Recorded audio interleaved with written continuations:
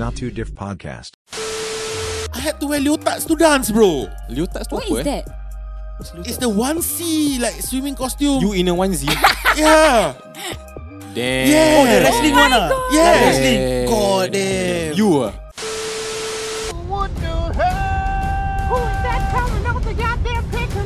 Not to this podcast. This podcast is brought to you by Agent Hairul, the realtor, a property realtor to meet your needs dalam segala urusan jual beli, naik taraf, isu penceraian dan macam-macam lagi.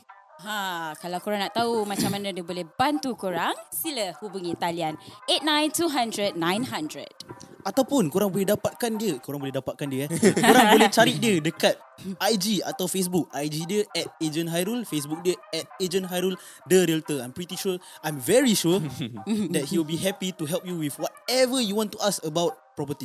Yeah. Yes, jadi jangan lepaskan peluang untuk hubungi Agent Hairul the realtor to help you assess your property's health. Lain sih. Jangan Property's lepaskan health. peluang. There are golden chance. Keemasan. To check your property's health. So the young ones, tell your mother, tell your father about our awesome sponsor. Mana tahu they are looking to upgrade ataupun buy or sell or anything. Support. Isu penceraian ke. Ya, jadi support us by supporting him. Yes. Agent Hairul 8900. Yeah. Yes. Let's get into it. We're not too different. You all should know that already though. Yes. Kau tak tahu, kena rutan. Let's get into it.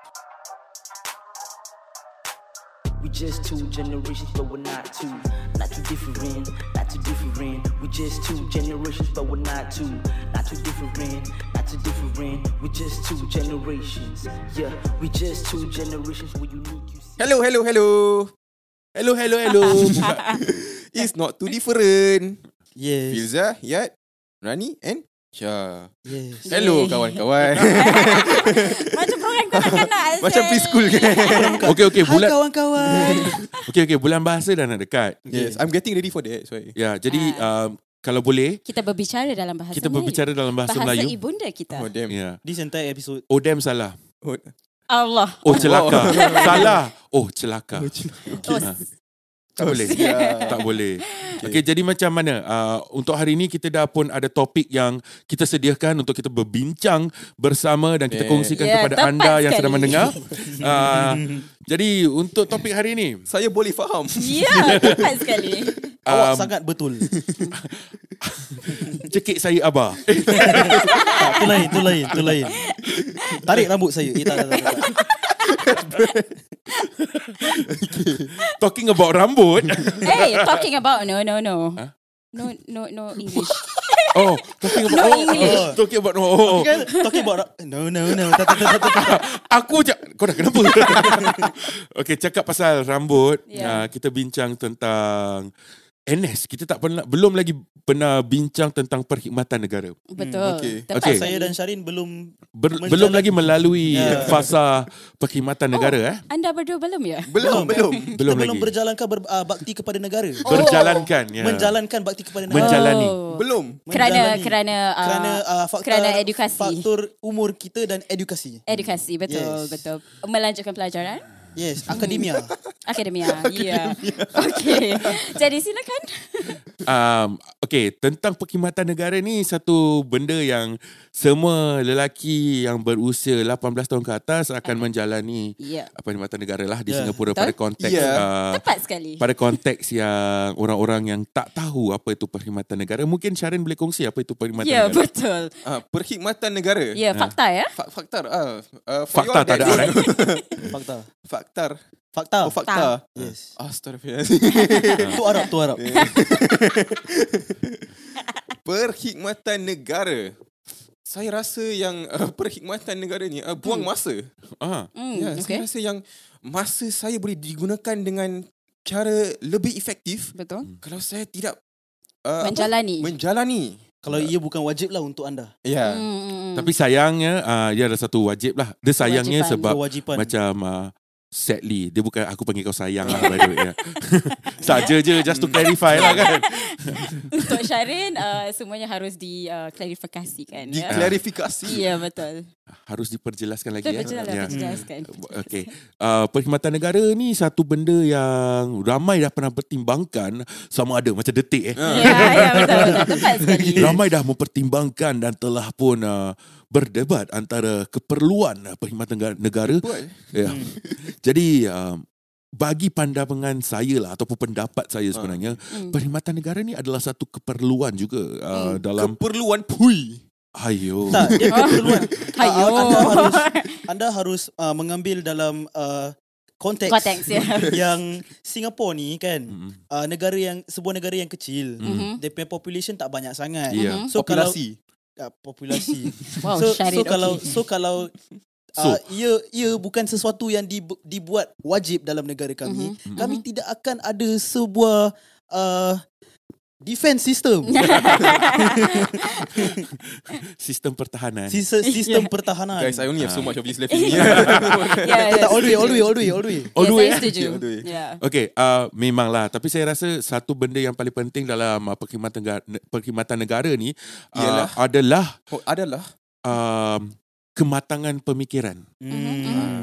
Sebab dari segi apa? Rata-rata lelaki-lelaki yang telah pun melalui perkhidmatan negara ni, mereka akan rasa kematangan diri di mana mereka diberi dengan lebih banyak tanggungjawab. Mereka betul.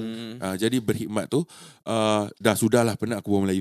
Jadi kepada korang yang nak dengar podcast dalam bahasa Melayu, nanti aku ada buat podcast support. Okay, promote cepat selit. Okay, so kita akan sambung dengan berbual biasa. Okay.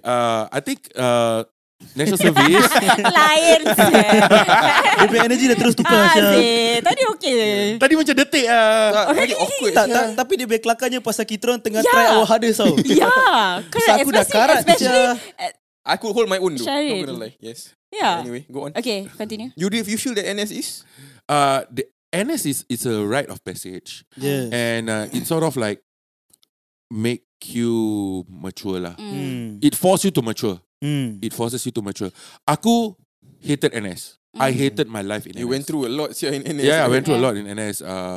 And also the opportunities that I lost while I was serving. All the time you lost. Yeah, all the time I lost. The most screw up part about serving the NS was, I remember serving the NS, serving the National Service was 1 week before I got called up. I was invited to work with a famous filmmaker in Malaysia.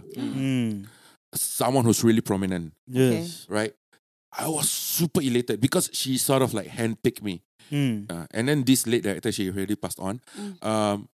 She specifically asked for me in email that she wanted to work with me and sort of like mentor me to be a better filmmaker. So it was quite an opportunity of a lifetime. Yeah. So macam aku excited gila bro. Aku dah excited rabak. Tu aku macam lama next week NS lah. So aku macam okay tak apa, aku go through the BMT first. So during BMT aku get the official letter of invite. I send over to INDEF, I send over to my officers. But tak dapat bro. I grew frustrated with the National Service. I hate it with a passion. With a passion. Sebab while that was happening, a peer of mine, right? Not a peer, jumpa. A friend of mine who was in the same course as me, she got the opportunity to got involved into that film. That was supposed to be for you. Yes. No, as in alongside. Alongside. She got a different role. Okay. She got a different role and she loved that role so much. And while I was serving National Service throughout the 2 years, I saw on her social media that she was doing a lot of things yang macam syallah, bestnya. Buat lagi. Bukan. Like best macam like she's doing all the things that I want to do. Yeah. So macam like the moment aku dah habis NS, aku wanted to jumpstart myself back into that industry lah. Susah kan? Pakai jump starter lah. Tak susah ke? Susah gila sebab negatif. Sorry kalau kau perasan aku tak layan kau. Cuba background. So aku macam like bila aku nak jump back in macam like aku dah so ketinggalan because the portfolio that she already had. Bounce above you already. Yeah, dah jauh gila. 2 years, Bro, 2 years in, worth of stuff. in 2 years, kau tahu in 1 year you can do like 4 or 5 major projects. Big things. In 2 years, it's 10 major project tau. Yeah. And in 2 years, I was serving the nation. You are 10 projects behind Behind, her. yeah. So it's like a golden opportunity dah wasted lah. And then, the director that know me and asked for me personally, passed away. Damn. Apalah, tu takdir. Tapi okay, I wanted to ask you this question. After you did finish your NS, right? Then you continue doing whatever film stuff that you did. Have you gotten an opportunity that could possibly like equate to that opportunity that you missed out? Tak ada. Aku dia dah tak ada siapa macam mana. Tak lah, macam ada No orang lah, but lain. there are other people that are... There are other opportunities. Yeah. Okay, but let's look at it objectively. Okay? Bukan subjectively. Bukan subjectively, objectively. Ni kali, objektif. Betul. Betul. Okay?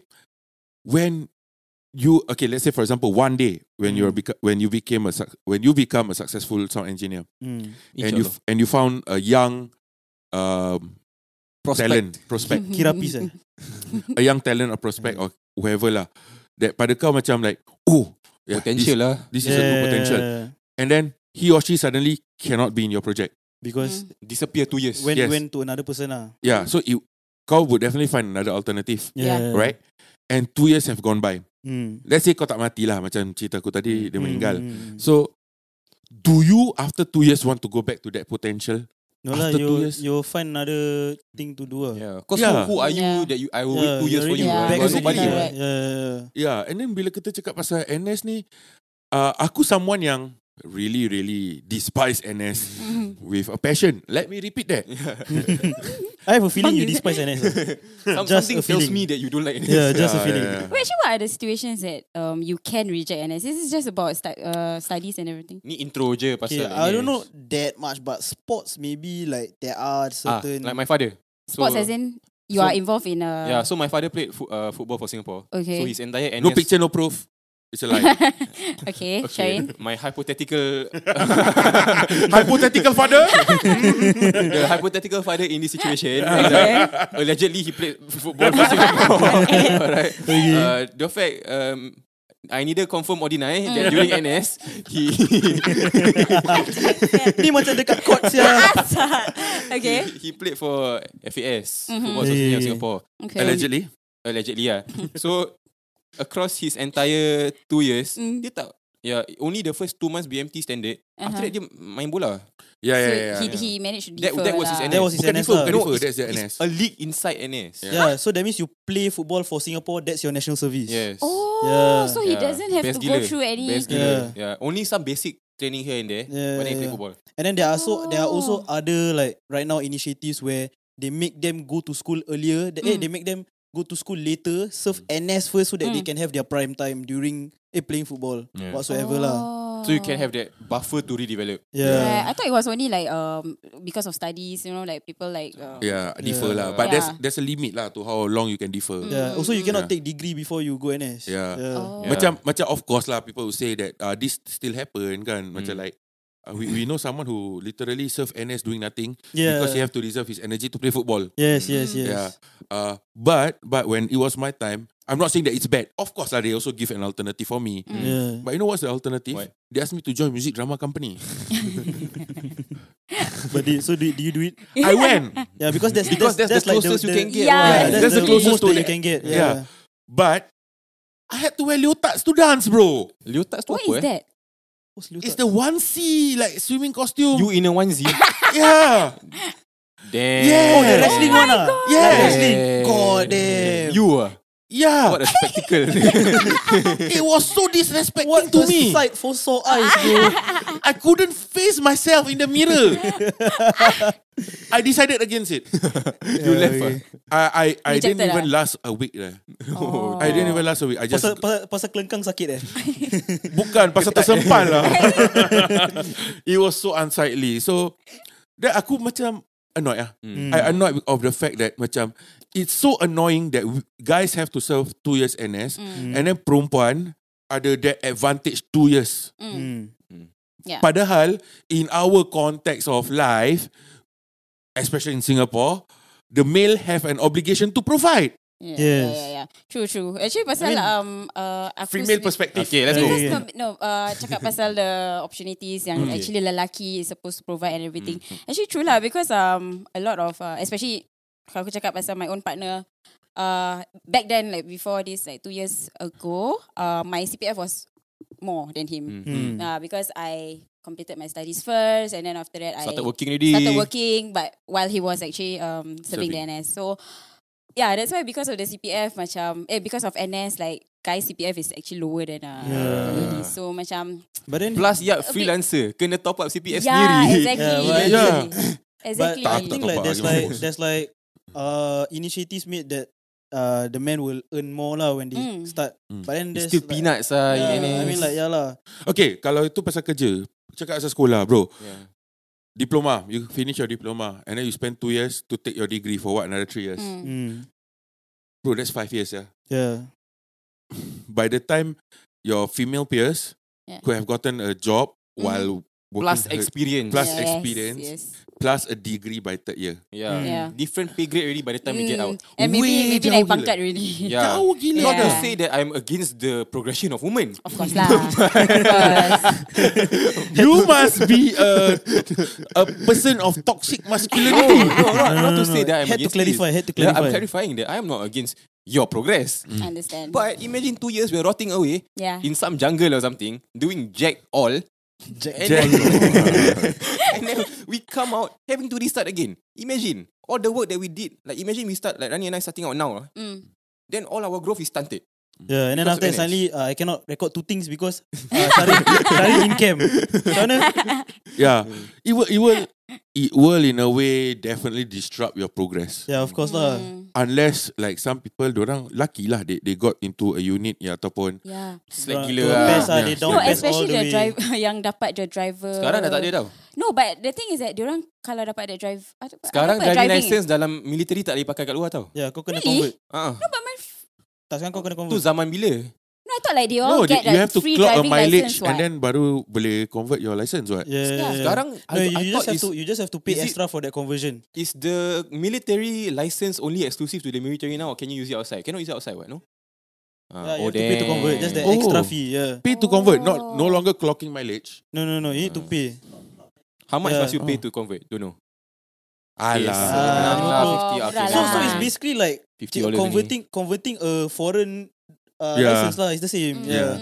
Tak payah complain sangat lah, Syah. Kita Aku complain siya. We are in the same boat here, buddy. I really thought you all get like free driving license when you all No, that driving assigned license to a part unit. memang dapat free. Just need to top up $50 nanti To baru. change to a pub. Okay, now $50 compared to 2K that we're spending. Yeah, Do you have a license, by the way? Do you have a license? No, I actually have. Dia lesen jual belacan. Tak, aku tak habis BTT aku pun. Aku pergi 2 lesson je. Lepas tu aku paitau. Because I didn't have time. Sama-sama. Yeah. Anyways, aku pun tak ada lesen. Yeah. But yeah lah, going back to the topic, macam jauh gila tau. The guys are left behind. That's why I want to explore ways to finesse the system. Okay. We have it on record, by the way. You can mark me. But I'm still gonna finesse you all. Mindef, It's a promise. take note. It's a promise. Make I will sure finesse he get the toughest unit. No lah, I'm No, a but Malay. like- I will not be put in that position. No, relax.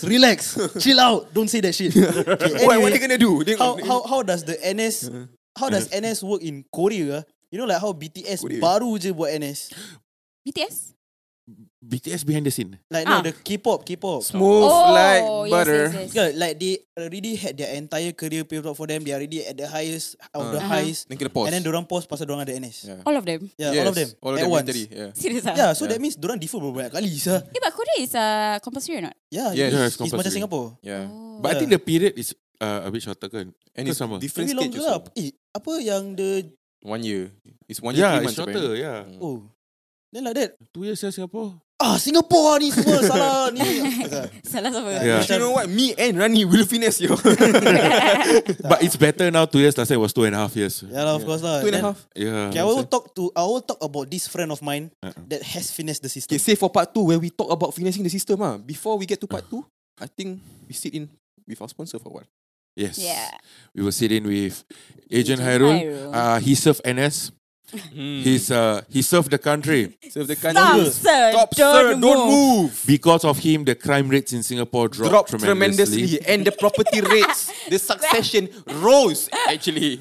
Yes. So apa? Because of him, we are safe. Yes. He's And now- like our own avenger. He will bless you all with the knowledge in this coming part. So sit tight, Relax. through the product talk, learn a bit and then come back. Jangan skip.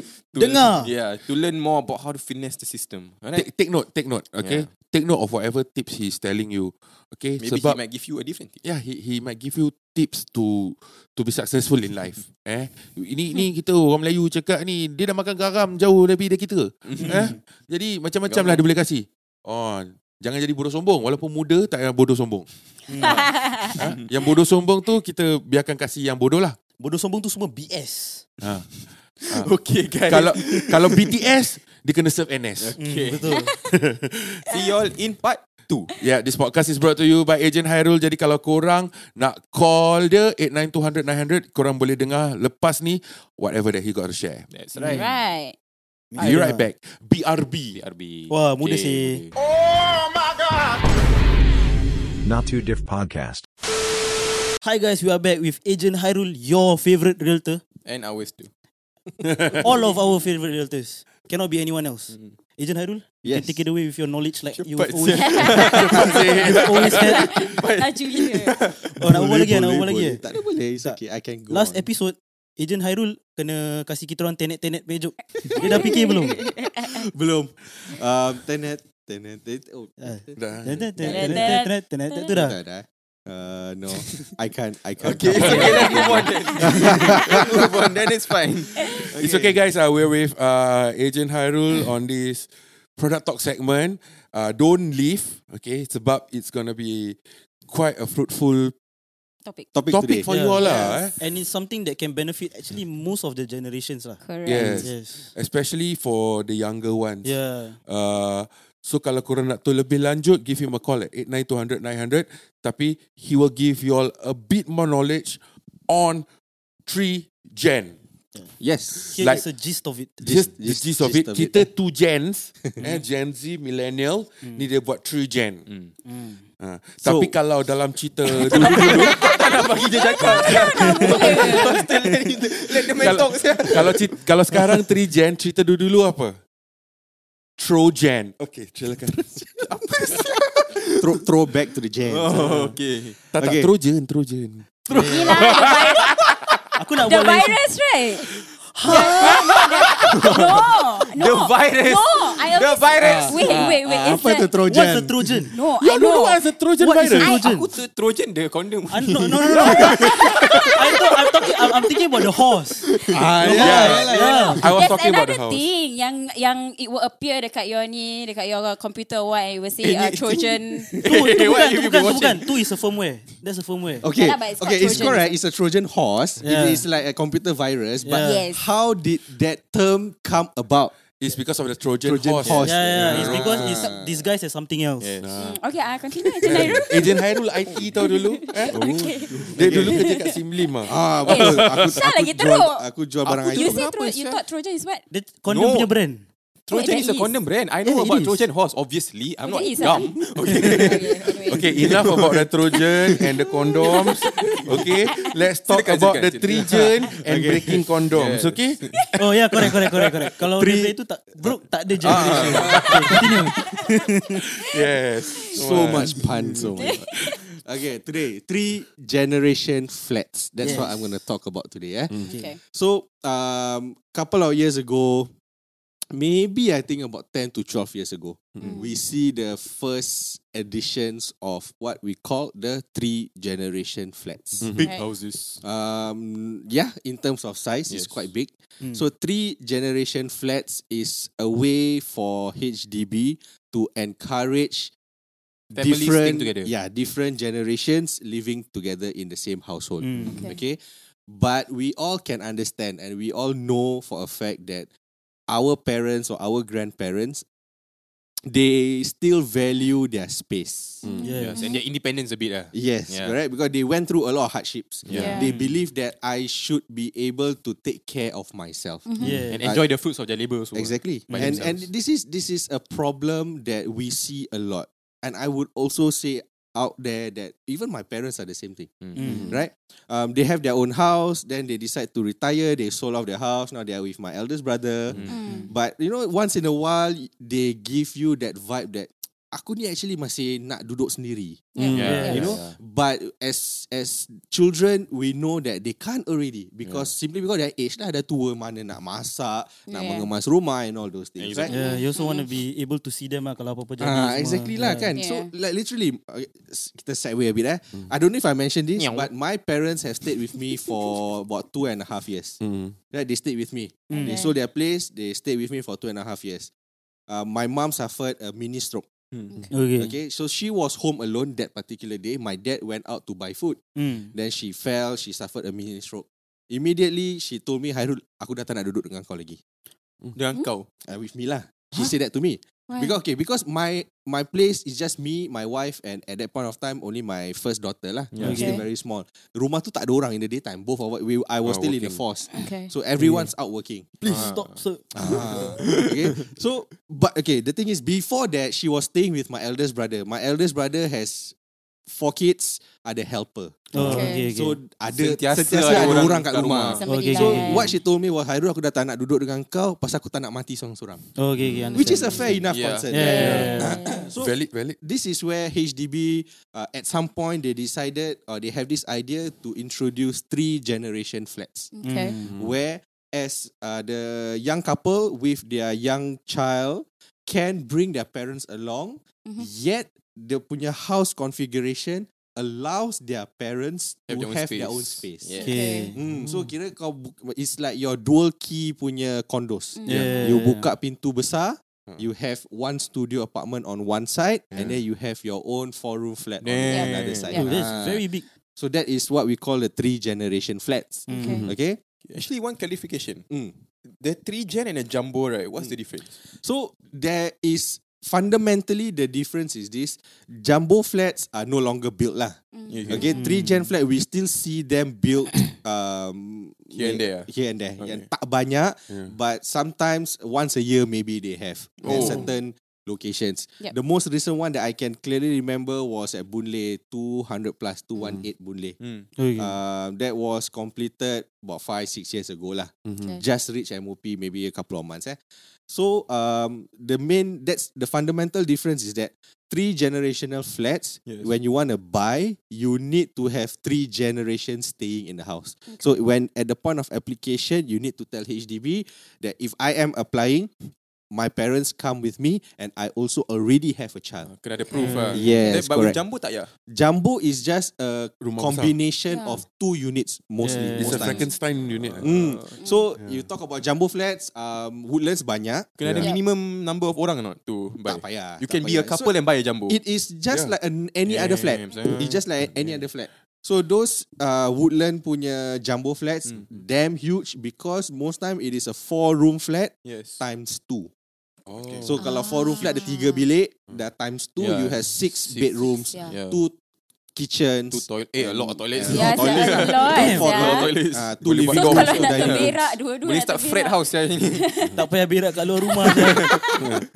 So that is your jumbo. That is one, and then you have your 4-room plus 3-room. You have a 5-room plus studio. That Tampines ada 2-3 block yang is a 4-room flat or a 5-room flat plus a studio apartment. So those are jumbo. Itu anyone can buy. You don't need to produce a 3 generation punya proof lah.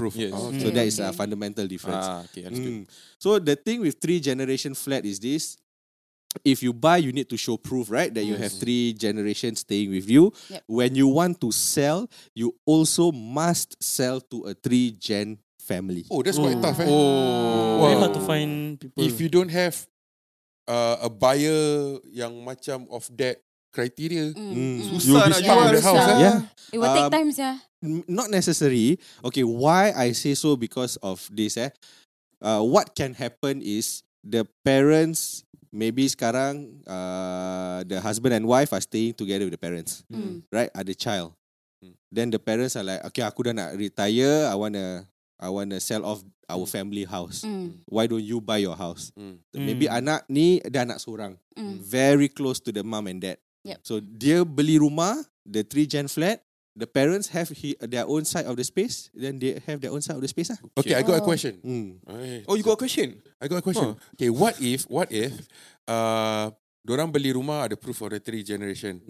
Let's say something happened along the way. Yeah. The older gen meninggal ke any of I wanted the to ask that Yeah. question. meninggal. Macam mana? So let's say dia punya, while waiting for the house to be ready. Let's say this is a brand new BTO with 3-gen flats lah. Okay. Anywhere, somewhere in between, the parents pass away, you go to HDB and check. I think, Can you lose your house in that process? I don't think so. I don't think so. That one like a bit not fair. Yeah. That's why. So not fair. Logic will tell me that HDB may offer you something else. Yeah. They will give you another house.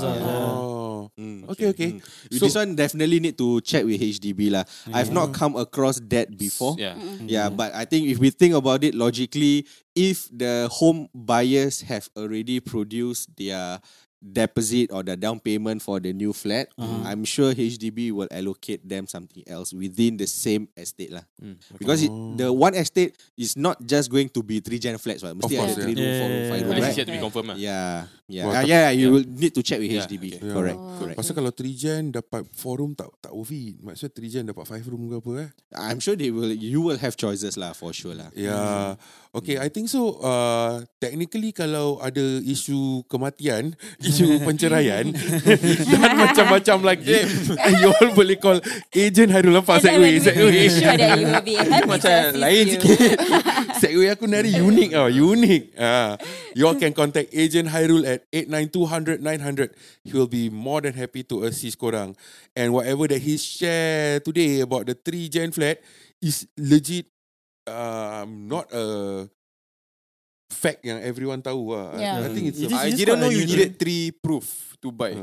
You need 3 Sorry, generation. you needed proof Yes. of having 3 generation. Confirm kena. I thought How would they know that I thought you you will can have buy, right? I generations? thought you can buy. Let's say you are old fella, then you have kids, then you buy with the kids. They say the kid's gonna have a kid, but just planning to have kids, but no kid, but just want to buy in advance. How? No, cannot. Cannot lah. Yeah, that's why. Because I thought belum born mah. Yeah. situations like that. So Buat dulu lah. during let's say you want to buy a resale flat lah, resale 3-gen, right? Yeah. So you need to show proof that you are 3 generations are gonna stay there. So during the endorsement punya period, you will be required to show the birth certificates lah. I thought can chope like that, you know. I'm about to have a kid in like 2 years. Tak let me boleh, get this house tak first. boleh. But You like need- they're expecting like 1 month pregnant still Tak cannot. ada birth cert yet macam ni. Oh, Tak but ber- proof belum perut dah besar. belum legally. Yeah. Okay, Legally one- not a citizen. X-ray. I got one more question. Okay, so like one couple in Singapore can only have like 1 HDB, right? Yes. So let's just say these 3 generations don't want to like, misalnya kata dia punya mak bapak tak nak jual dia punya HDB lama, nak beli this 3-gen dengan dia punya anak dengan dia punya cucu. Tak boleh apa Tak pasal boleh. it's more than one house, right? Yeah, Yeah. correct. Yeah, Cannot. Because you will be considered as an occupier in the house, essential occupier in the 3-gen flat. Oh, okay. So if you are going to be an essential occupier, you definitely cannot be an owner of any other houses lah. Yeah. Okay, Fair faham. Thank you Agent Hairul for the sharing. Thank you so It's much really for having really me. entertaining ah. Aku actually susah nak berbual sebab the mic keeps sliding down. Aku dah macam gini. Dia pun slide down sekali. Kita adjust how dia slide down sekali. Tak, aku dah slide down. Dah penat saya tengok. Turun lagi. Dah layu. Okay, tengok You can't get it out anymore. It's the sign of age. Otak kau. Okay, kita jumpa di part 2. Thank you Agent Hairul for the Thank awesome you. sharing. For you guys, kalau you're considering moving out from your family ke ataupun Moving in Moving in with with your your family. moving in with your family. Yeah. Mana tahu ada orang dah nak kahwin, lepas tu macam risau mak bapak dia nak tinggal mana. You can benefit from this 3-gen housing. But you must have a kid also.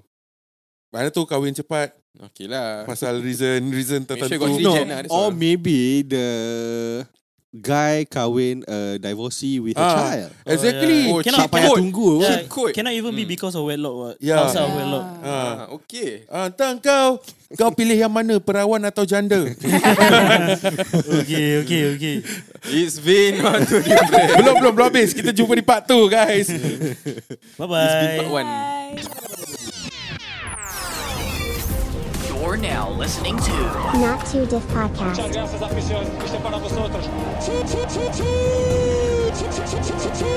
What's up, Aliyah? I'm Fiza Izan. I am Rani. Sure.